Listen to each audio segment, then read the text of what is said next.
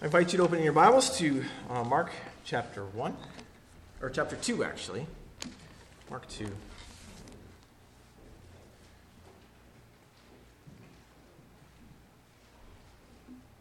As you turn, let me pray for us. Well, God, you are a God who is faithful to your people. You didn't just create us and leave us. You didn't just save us and expect us to struggle through this life, but instead you have given us your word and the Holy Spirit to hear your word and interpret your word and apply your word to our lives. And so we pray now, as we come to this time with a word before us, that you would open our eyes to see wonderful things out of your word, that you would incline our hearts towards your word, that you would give us a delight in your word, and that we would, each one of us, hear your word from you and have it take root in our lives and transform us for your glory, we pray. In Christ's name, amen. Mark chapter 2, let me read for us.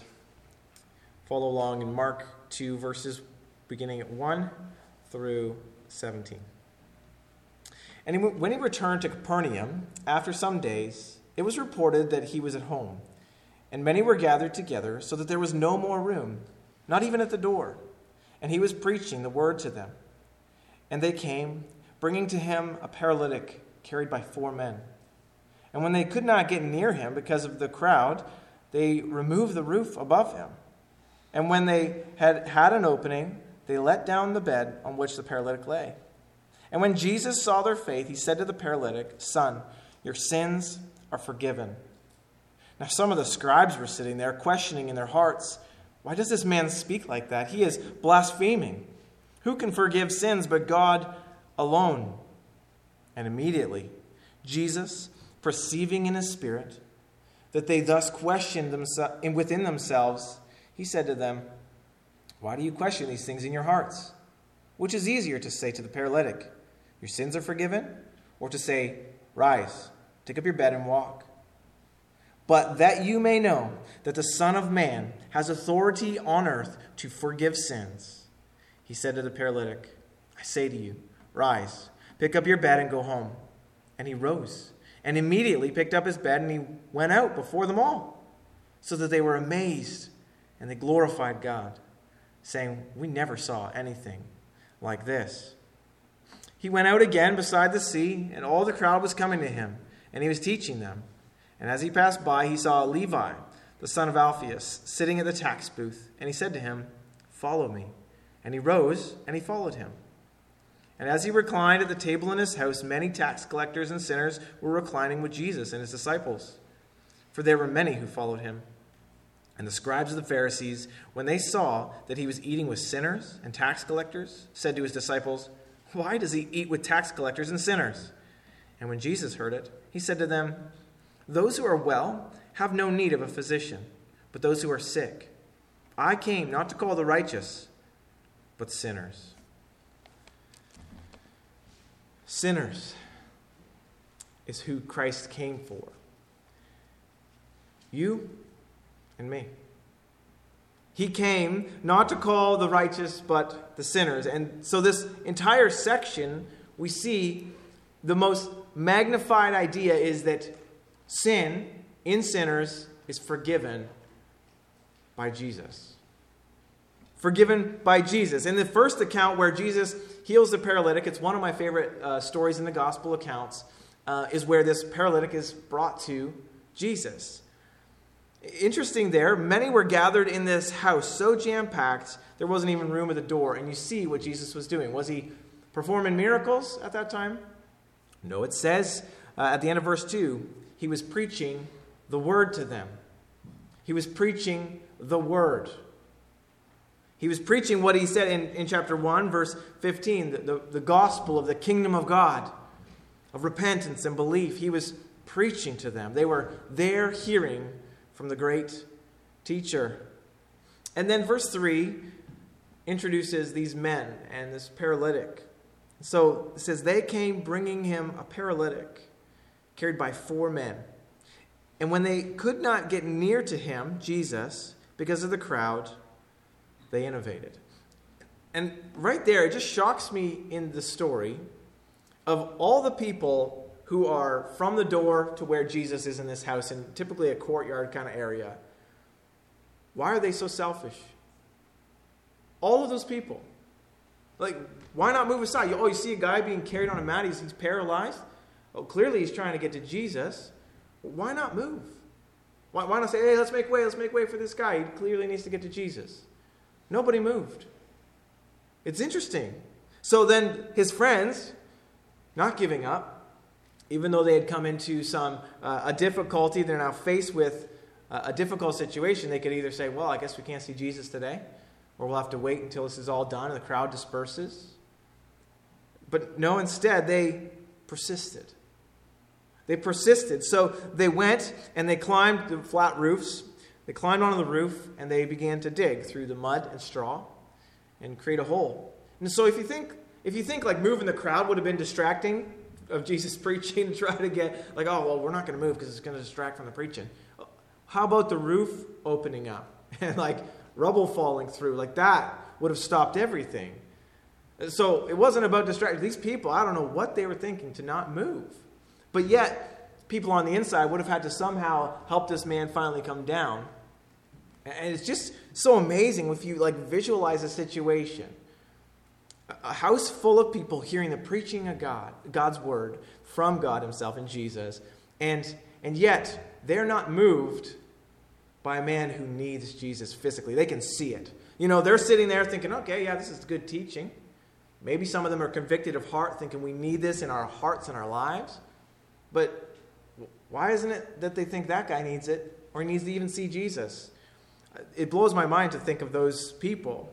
And then I think of myself sometimes like, well, am I standing in the way of people? Am I just so concerned about my own thing that I don't notice the people who need to get to Jesus and I need to help make a way and help take them there? Well, these 4 friends, the faithful friends, create another way, and they go, and this effort, like I can't imagine hoofing a guy up onto the roof now, going through the effort of digging through the roof and then lowering him down. They persisted because they needed their friend to see Jesus.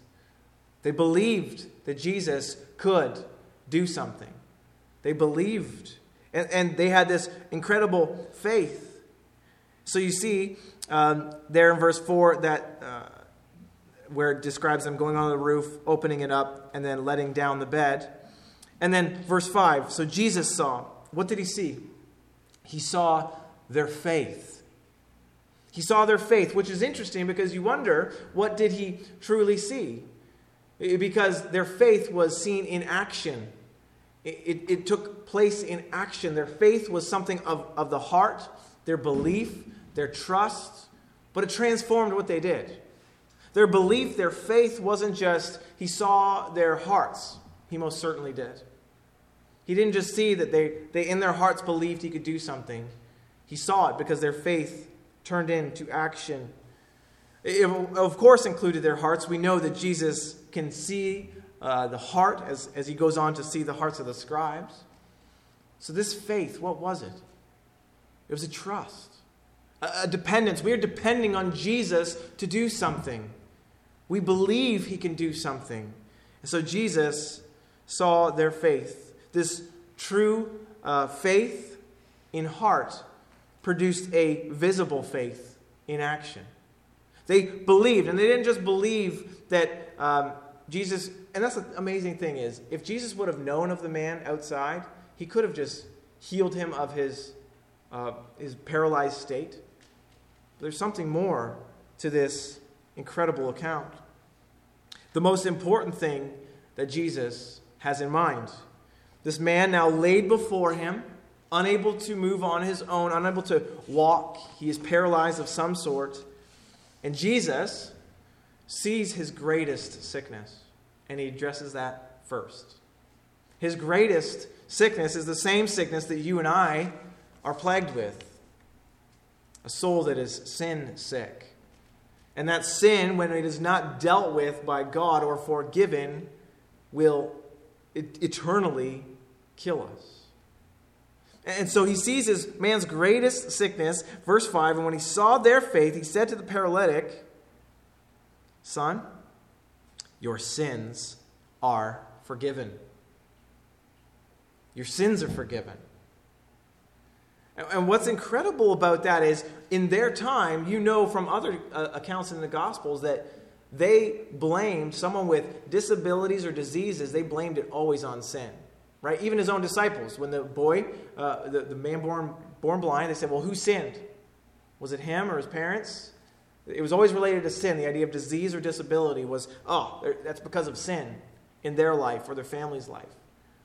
And so it's interesting then that Jesus goes right to this man's sin. And yet, eventually heals his body.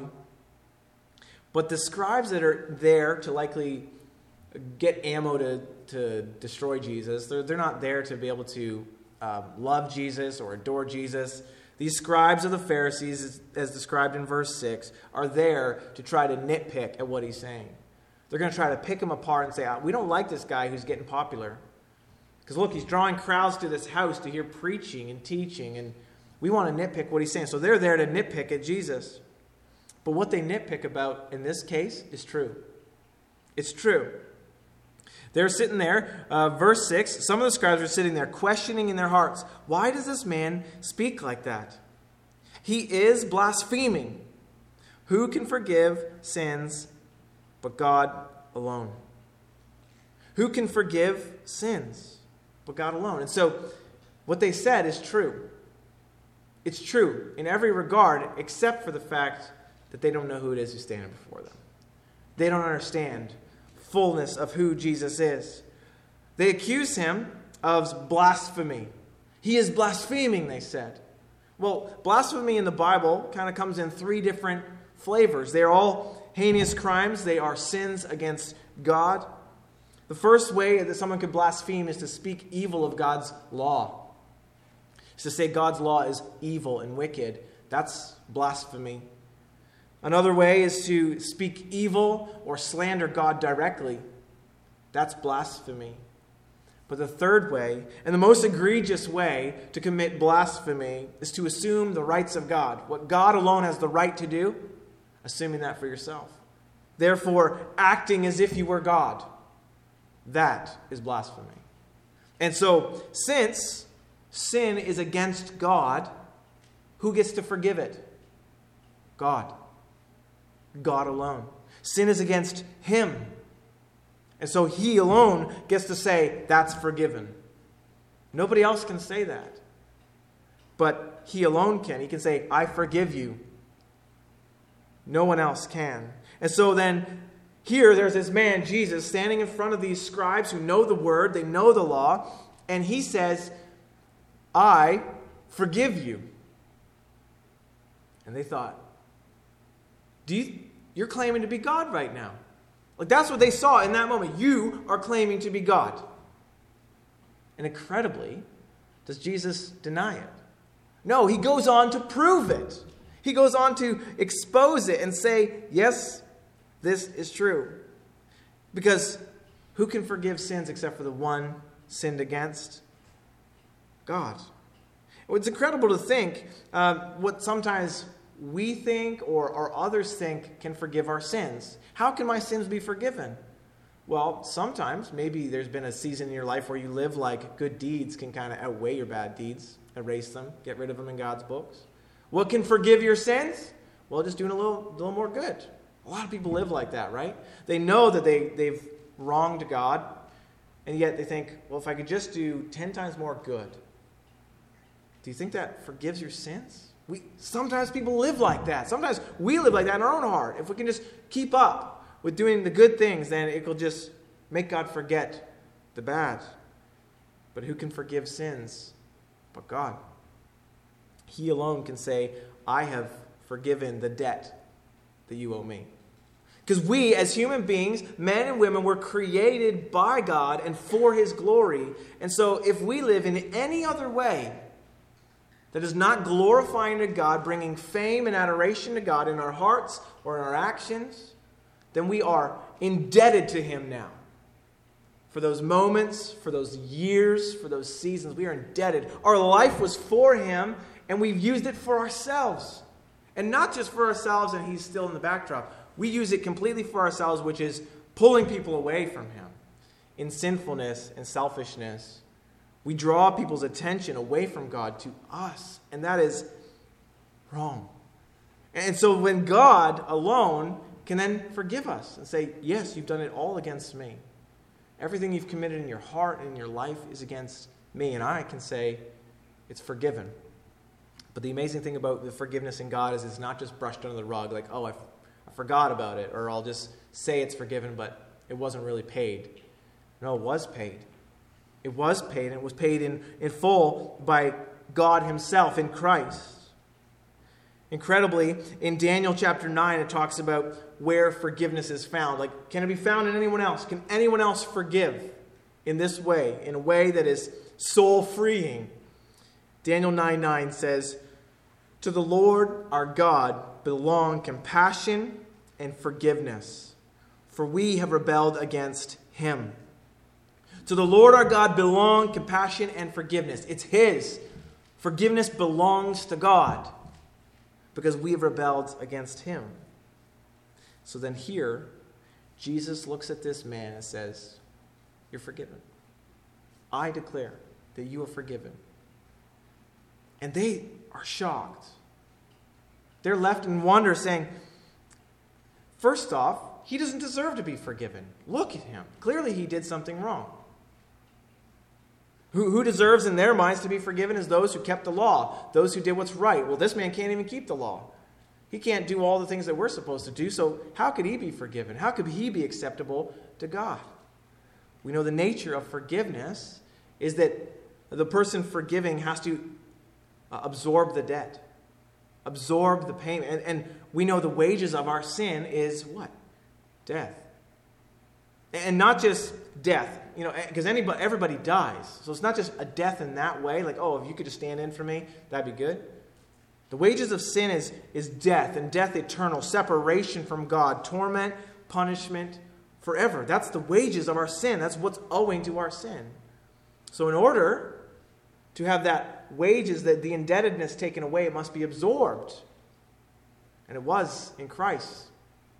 He stood on your behalf and my behalf as a sinner, condemned. He stood not just before the crowd, not just because he was on a criminal's cross, but before God the judge. He stood as one guilty with your guilt and my guilt.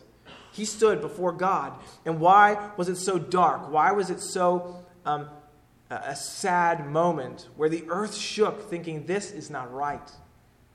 With our God, our Creator, now standing at odds. That's the beauty and the darkness of Good Friday, is that Christ, the innocent one, stood as condemned before God, lonely, and yet victorious. So therefore, he can forgive the sin. He's the one who forgives it. And imagine this paralytic. Now being, I assume that he has this faith as well. That it's not just his friend saying, get on the mat, we don't care what you think, we're going. I think he's expressing faith as well. He believes that God can heal him. And he's expecting to just get up and walk. And the first thing Jesus says to him is, your soul is free. You were blind, but now you can see. You were dead in your trespasses and sins, but now you're alive together with Christ. You are free. You are mine. You are safe. And he hears these words from Jesus. Your sins are forgiven. Do you remember hearing those words, not just with your ears, but with your heart? Your sins are forgiven. How unbelievable that is. You know your sins. I know my sins. I know the amount of them. I know the severity of them. And I don't even know the depth of them. Only God knows the depths of my intentions while I sleep, that are probably full of wickedness. And to hear that your sins are forgiven is an incredibly profound moment. Don't ever forget that moment. Don't ever run it out of your mind or allow your current situation or the enemy's thoughts to tell you that you're not worthy, or you're not good enough, or look at how guilty you are, or look at what you've done today. If you have embraced Christ as your Lord and Savior, you've heard him say, not just with your ears, but with your heart, you've heard him say, your sins are forgiven. Don't ever forget it. Remind yourself every morning that you're a recipient of his grace. You did not deserve that phrase, your sins are forgiven. You didn't deserve it then, you don't deserve it now. But it's all grace. It's by grace that we are saved. It's by grace that we hear this phrase and it applies to our hearts, that we are forgiven, that we are free. Your sins, not in part, but the whole, were nailed to the cross, and we bear it no more. Praise the Lord, O my soul. Our sins are forgiven. We are free then from the debtedness of that sin. We are free from the penalty of that sin. We are free from the guilt of that sin because of what Christ says to us. Your sins are forgiven. Not might be, not partially. They are definitive. If you are in Christ, you are a new creation. The old has passed away. Behold, the new is here. And that new is a forgiven and free being in Christ. Your sins are forgiven. So when Jesus said, it is finished on the cross, that's how he can say they are forgiven. Without a doubt, if you believe in him, you trust in him, your sins have been placed upon him, they are forgiven. There's no mistaking that. It's incredible what this man has heard. Have you heard it? And if you've heard that your sins are forgiven, never forget to rejoice in it. So these men then accuse Jesus of saying he's God. And immediately, verse 8, Jesus, perceiving in his spirit that they thus question within themselves. So that's incredible. So these men accuse him of trying to pretend that he's God. And really, the sin of blasphemy in the Old Testament was punishable by death. If you try to pretend you're God, we're going to stone you to death. And so these men sitting there going whoa, should we alert the authorities that we have a lunatic on our hands who needs to be dealt with? And Jesus perceives what's already going on in their hearts. And then he exposes it. Because he says right out to them, he says, so why were you thinking that? Why were you saying in your head and in your heart, why were you questioning, he says at the end of verse 8, why do you question these things in your hearts? Why do you wonder if I can forgive sins? Why do you wonder what I said about this man or to this man? Why do you wonder? Why do you question these things in your hearts? Well, I would be questioning those things in my heart too if I sat there and I saw a guy forgiving sin. So it's incredibly just exposing the idea. The reason he asked the question is not to be you shouldn't ask that question. It was more hey, I know what you're thinking. I know that you're thinking I'm crazy. I know that you're thinking I am not God and I should not speak that way. So then he goes on, verse 9. It says, well, which is easier to say to the paralytic, your sins are forgiven, or take up your bed and walk? What do you think's easier? You know what would be easier? Is to say your sins are forgiven. That's easier because you don't know if their sins are forgiven when I said that. So you think, okay, well, maybe their sins are forgiven. It's easier to just say that, to throw that out. Oh yeah, your sins are forgiven. Your heart's changed. Yeah, you have a new stomach inside you, right? It's easier to say things that are unseen. It's easier for people to just throw that out there. All these faith healers on TV, the things they're doing are not visible, are they? People with cerebral palsy come and they're like, oh yeah, I know you got a heart pain and your heart's feeling better? Your heart's feeling better, hallelujah! And it's well, that's easier than telling the guy to get up and walk. Clearly that is. And so when Jesus says to him, I know you're wondering what I have the power to do. And I could be a lunatic telling everybody they're forgiven, telling everybody their back pain's gone and they feel better in their hearts. He says, but I'm going to show you. I'm going to show you. Because it's way harder for me to tell this paralytic to get up and walk. Look at verse 10. But so that you may know that the Son of Man, referring to himself, has authority on earth to forgive sins. I'm about to do something so that you can confirm in your mind, I have the authority to forgive sins. Which they just said in their hearts, truly, only God has the authority to forgive sins. So now Jesus says, I'm about to do something to show you that I have the authority to forgive sins. Because that's not easy. He says to the paralytic, he says, I'm going to show you. And he says to the paralytic, now pick up your bed and go home. And he rose. The man rose. The man stood up. A paralytic. He stood up. And he walked home. He walked right past all these people. In order to not prove that, Jesus can heal physical things, Jesus said, the reason I did it was to show you that I have the authority to forgive sin, the greater sickness. The sickness or the disability of his body is not important. What's important is his heart. So Jesus says, I'm here to show you that I'm here for what matters most. That's what he's preaching about. He wasn't preaching about healing the sick and the blind. He was there preaching about their hearts. He was preaching about a repentance, of turning from sin, trusting in Jesus, believing. He was preaching about the kingdom, things that matter most, things that are eternal. That's what Jesus was preaching about. And he then displayed it in full power and full authority as he forgave this man's sin. And as he went out, end of verse 12, they were all amazed and they glorified God. They glorified God, saying, we've never saw anything like this. We've never seen that. We've never seen a man who claims to be God now prove that he has power to do whatever he wills. They were amazed. They glorified God.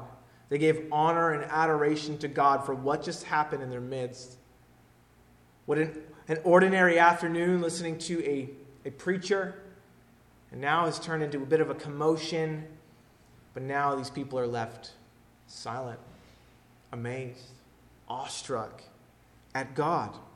They glorified, they gave honor to God because of what Jesus had done in forgiving this man's sin. Jesus is for sinners. He's for sinners, and he displays that as the story goes on. Well, he went out again beside the sea, and a crowd was coming to him, and he was teaching them again. And then he passed by, and he saw Levi, the son of Alphaeus, sitting in the tax booth, and he said to him, follow me. And he rose and he followed him. And as you know, tax collectors in that day just had this, it was just a stereotype, which is likely true of most of them, was they were thieves. They took more than they deserved. You know, if the bill was 100, they took 150 and pocketed the 50. Tax collector was synonymous with a sinner in that day. And so here's Levi, or another name for him is Matthew, sitting at the tax booth, collecting taxes. And Jesus, well, he's in the midst of his job, maybe in the midst of his sin, looks at him, he says, follow me. It's not that he was like being holy and like, I'm just making sure all the other tax collectors are being good. We don't have any indication. We can just assume that he was a tax collector like everyone else, but maybe not. Maybe it was just his role he had. Either way, the picture of him as a tax collector was not good. The fishermen, they're supposedly the dumb guys. The tax collector, he's supposedly a sketchy guy. So Jesus comes to him and says, follow me. And Levi rose and followed him. And then he reclined, Jesus, verse 15, reclined at the table in his house with many tax collectors and sinners were reclining with Jesus and his disciples. And there were many who followed him. Incredible. Tax collectors and sinners, and there were many who followed him. And the scribes of the Pharisees, again, when they saw, they're there to accuse and point out and pick apart this Jesus. The scribes of the Pharisees were there, and they saw that he was eating with sinners, getting close to them, sharing with them, sitting with them, being near to them, associating with them. These scribes, these holier than thou, the ones who obeyed the law and knew the law, wouldn't even dare to bend a knee to a sinner. Here's Jesus lounging with them, The way they ate was literally like laying on their sides, lounging. They didn't have table and chairs, so they lounged on each other. And so here it's Jesus lounging with these sinners. And the scribes are annoyed. Why does he do that? Why is he there with them? Doesn't he know who they are? They're the filth of the earth. If he's supposedly the Holy One, he should be with the holy people. He should be having a little more respect for himself. But there's Jesus eating with these sinners. So the scribes then turn to his disciples and say, why does he eat, at the end of verse 16, why does he eat with the tax collectors and sinners?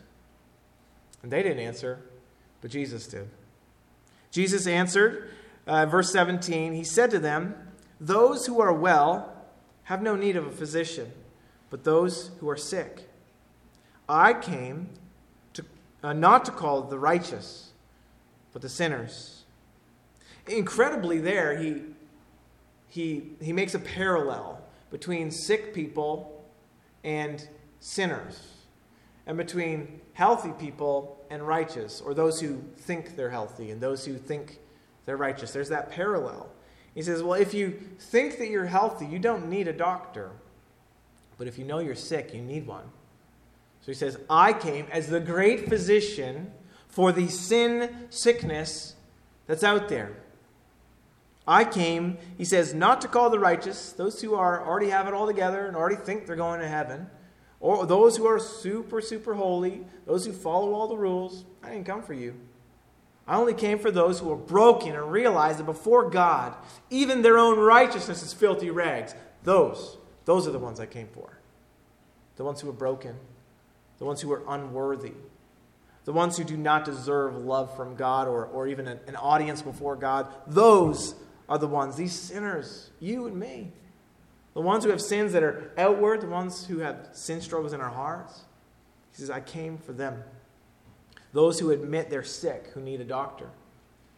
Those who admit that we are not worthy to stand before the cross or God.